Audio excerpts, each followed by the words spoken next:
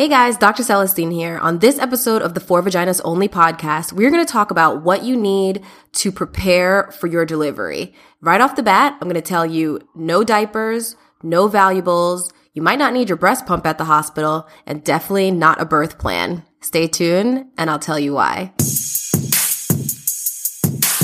Hello and welcome to For Vaginas Only, the podcast about everything female. I'm your host, Dr. Celestine, bringing you important information about understanding your health and body in the way you wish your doctor would actually explain it.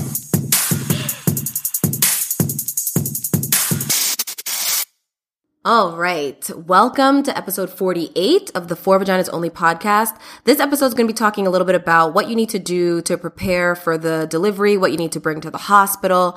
So if you're in your third trimester of pregnancy, this is especially important, but at any trimester of pregnancy, it's important to start getting, your mind wrapped around this and getting things together. So this episode is going to be all about what to prepare to bring to the hospital and to prepare for delivery.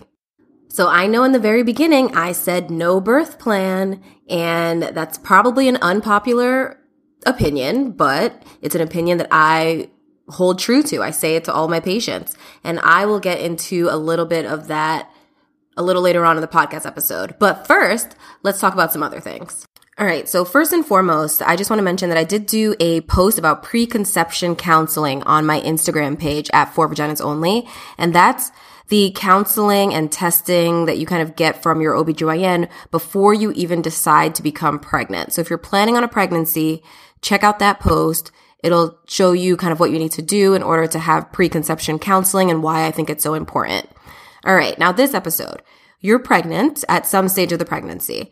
So I will say the first thing you need to do is kind of get on the same page with your partner. Make sure you guys talk a lot about what you're experiencing during the pregnancy, what they're experiencing. Try to do some date nights because it's going to be not, much longer until you have another person in your life that'll take up a lot of your time.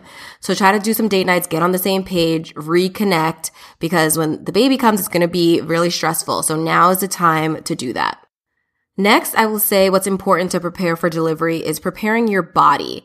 Make sure you're moving. We always say you don't want to do so much exercise that you're straining. So nothing where you can't breathe through it, but stretching is important. Stretching out your hips, using one of those big yoga balls, doing exercise. If you have already been exercising, that's fine to stick with. Meditation might be something nice to start up if you haven't already, to just have some time to yourself and to your thoughts. Also, acupuncture. One thing I learned are that the acupuncture needles are actually regulated by the FDA.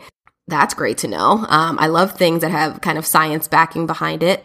And there's also lots of studies that have shown that acupuncture can help not only with infertility prior to becoming pregnant, but for relaxation and stuff during pregnancy and after pregnancy.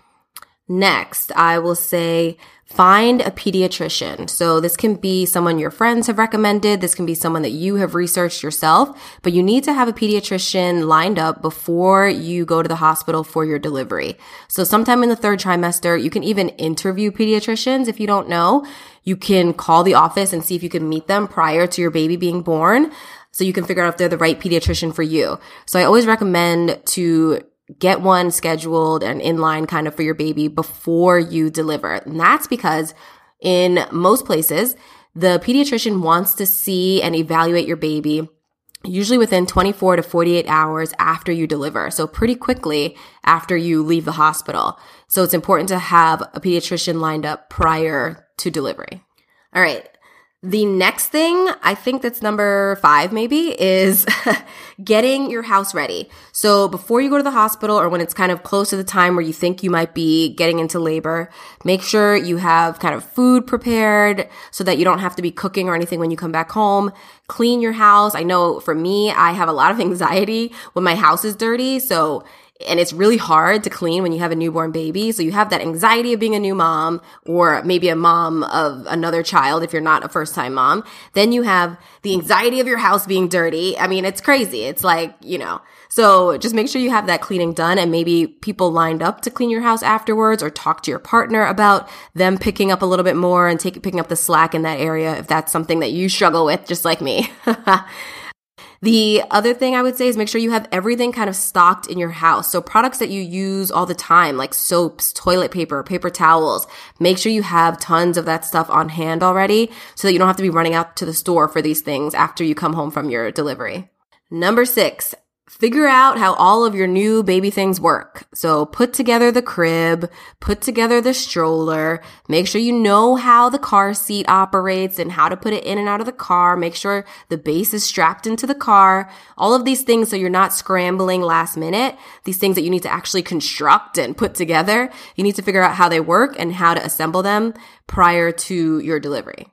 And one other tip I will say is maybe do an infant and toddler CPR class. So learning how to do CPR on a small child is really important because I think as a new mom, for me too, when I was a new mom last year, even up to now, my kid is eating, he's stuffing all these things in his mouth. And I am like, if I didn't know how to do CPR, I would probably be even more nervous than, just a regular mom out there. So I think knowing that gives you like a little bit of peace of mind, although things can still happen. CPR is not perfect, but it's important to know. So I recommend kind of learning it or going to a course prior to your delivery. On that note, I don't really recommend like a Lamaze class or anything like that. Truly, I don't know. I mean, aside from actually making labor seem not so scary, especially if it's your first time. So kind of just easing the nerves and anxiety around labor, I see where those kind of classes are beneficial. But aside from that, I don't really see the benefit in it. So I wouldn't say that that's on my list of things that I recommend for you to do. Okay, now let's talk about getting the hospital documentation. So a lot of hospitals, you don't have to, but it's beneficial to pre-register. So if your doctor hasn't given you the registration papers for the hospital, maybe contact the hospital to get them so you don't have to do a long registration when you arrive at the time of your labor or delivery. So make sure that pre-registration for the hospital is complete. And now the birth plan. So let me explain why I have the unpopular opinion of not creating a birth plan.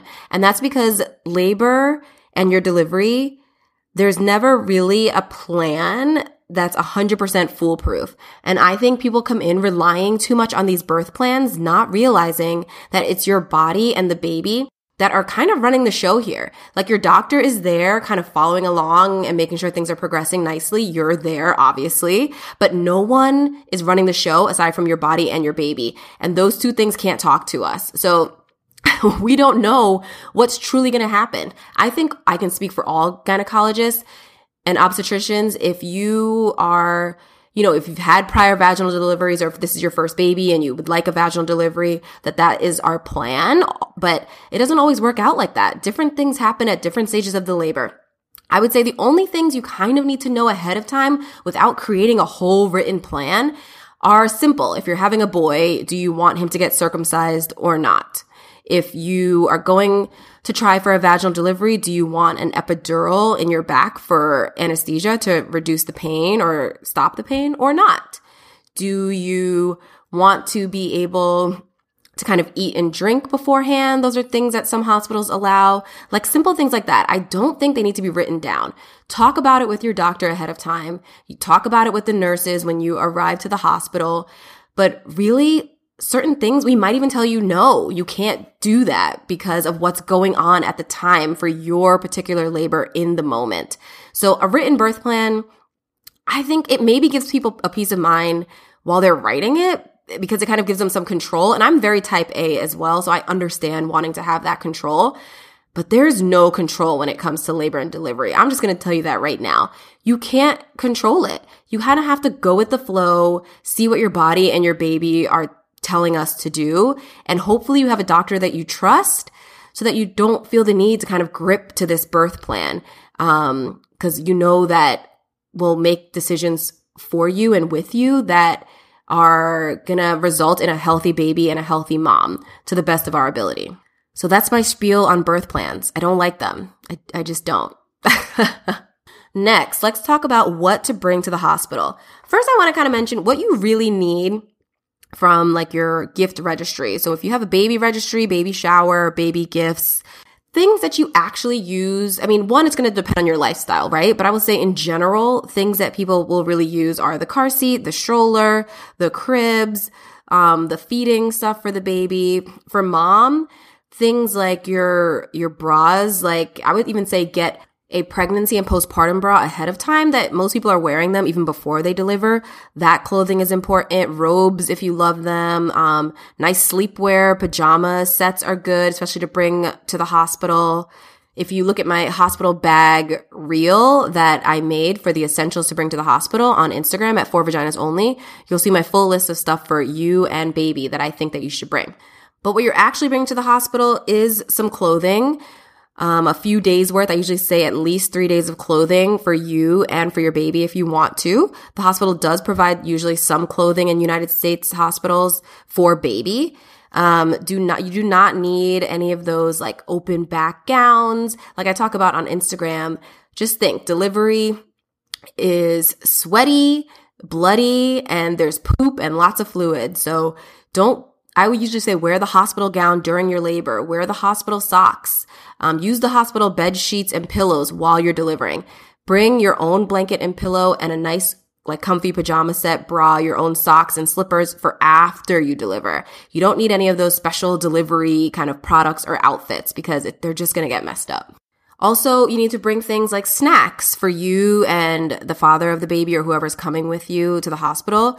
I am addicted to chapstick, so I will say bring chapstick, especially because the hospital is kind of a dry environment. So bring your lotion if you really like it, a chapstick that you like. The hospital is also really cold no matter what season it is. So make sure you have a nice warm blanket instead of their thin, scratchy ones, and a nice comfy pillow to use after delivery. If you want to bring that with you, you can even leave those things in the car and have your partner or whoever's with you come bring them up after you deliver. I think that's a great plan to keep the room not so crowded. Also, don't forget your contacts if you wear them, including the solution if you need it, and cases, as well as glasses and glasses cases.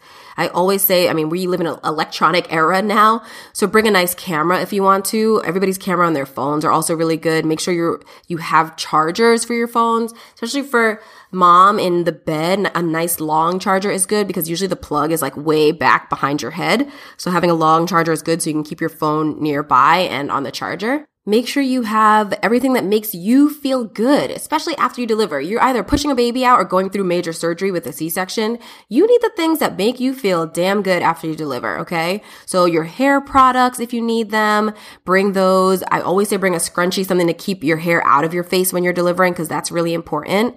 Make sure you have your toothpaste and your toothbrush that you like, a face wash and your face routine, your morning or your night routine, the oils and serums you put on your face. Bring those things because that will make you feel good after delivery. And bring a few baby outfits. I would say baby outfits are not a necessity because the hospital provides lots of hats, blankets, and even like a little top and bottom sometimes in some hospitals.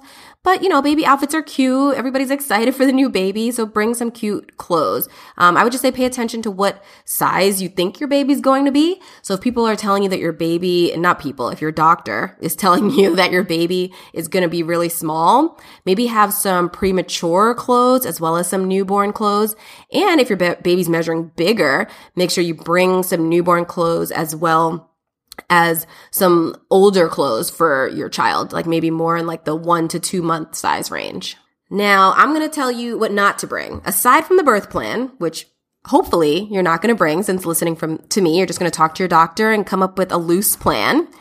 You don't need diapers. Most hospitals in the United States has tons of diapers for you. They even have tons of formula for you. And they have different ones sometimes to try, at least 1 or 2. So if you're planning on feeding your baby formula, you don't need to bring it. You don't need to bring diapers. Do not bring anything valuable or heirlooms to the hospital because things get lost, things get stolen. So even if you have that heirloom or something you want to give to your baby, just wait to give it to them when they get home. You don't necessarily need to bring your breast pump. Most hospitals have a breast pump that you can use if that's something you want to do while you're in the hospital. I will say the only reason I tell some patients to bring it is if they have some confusion on how to use it or how to assemble it. Then the hospitals especially the ones that have lactation nurses and lactation specialists at the hospital that see you, can help you figure out how to work it at least. But you don't necessarily need it at the hospital. And that's it. Nice, quick and dirty summary of how to prepare for your delivery at a hospital, but more particularly a hospital in the United States. I can't really speak for hospitals that are out of this country because it's the only place I've worked. I'd be curious though to hear if any of these things translate to other countries and what does and what does not. So if you guys hear this podcast, you want to shoot me a DM, make sure you do that at 4vaginasonly on my Instagram. You can also email me at drc@fvonly.com. And stay tuned here on all podcast streaming platforms for more episodes of the 4Vaginas Only podcast as each episode comes out about every 2 weeks. Thank you guys so much for listening. I love being a part of this community and I love that you guys teach me stuff as well. And I can't wait to talk to you again on the next podcast episode. Bye.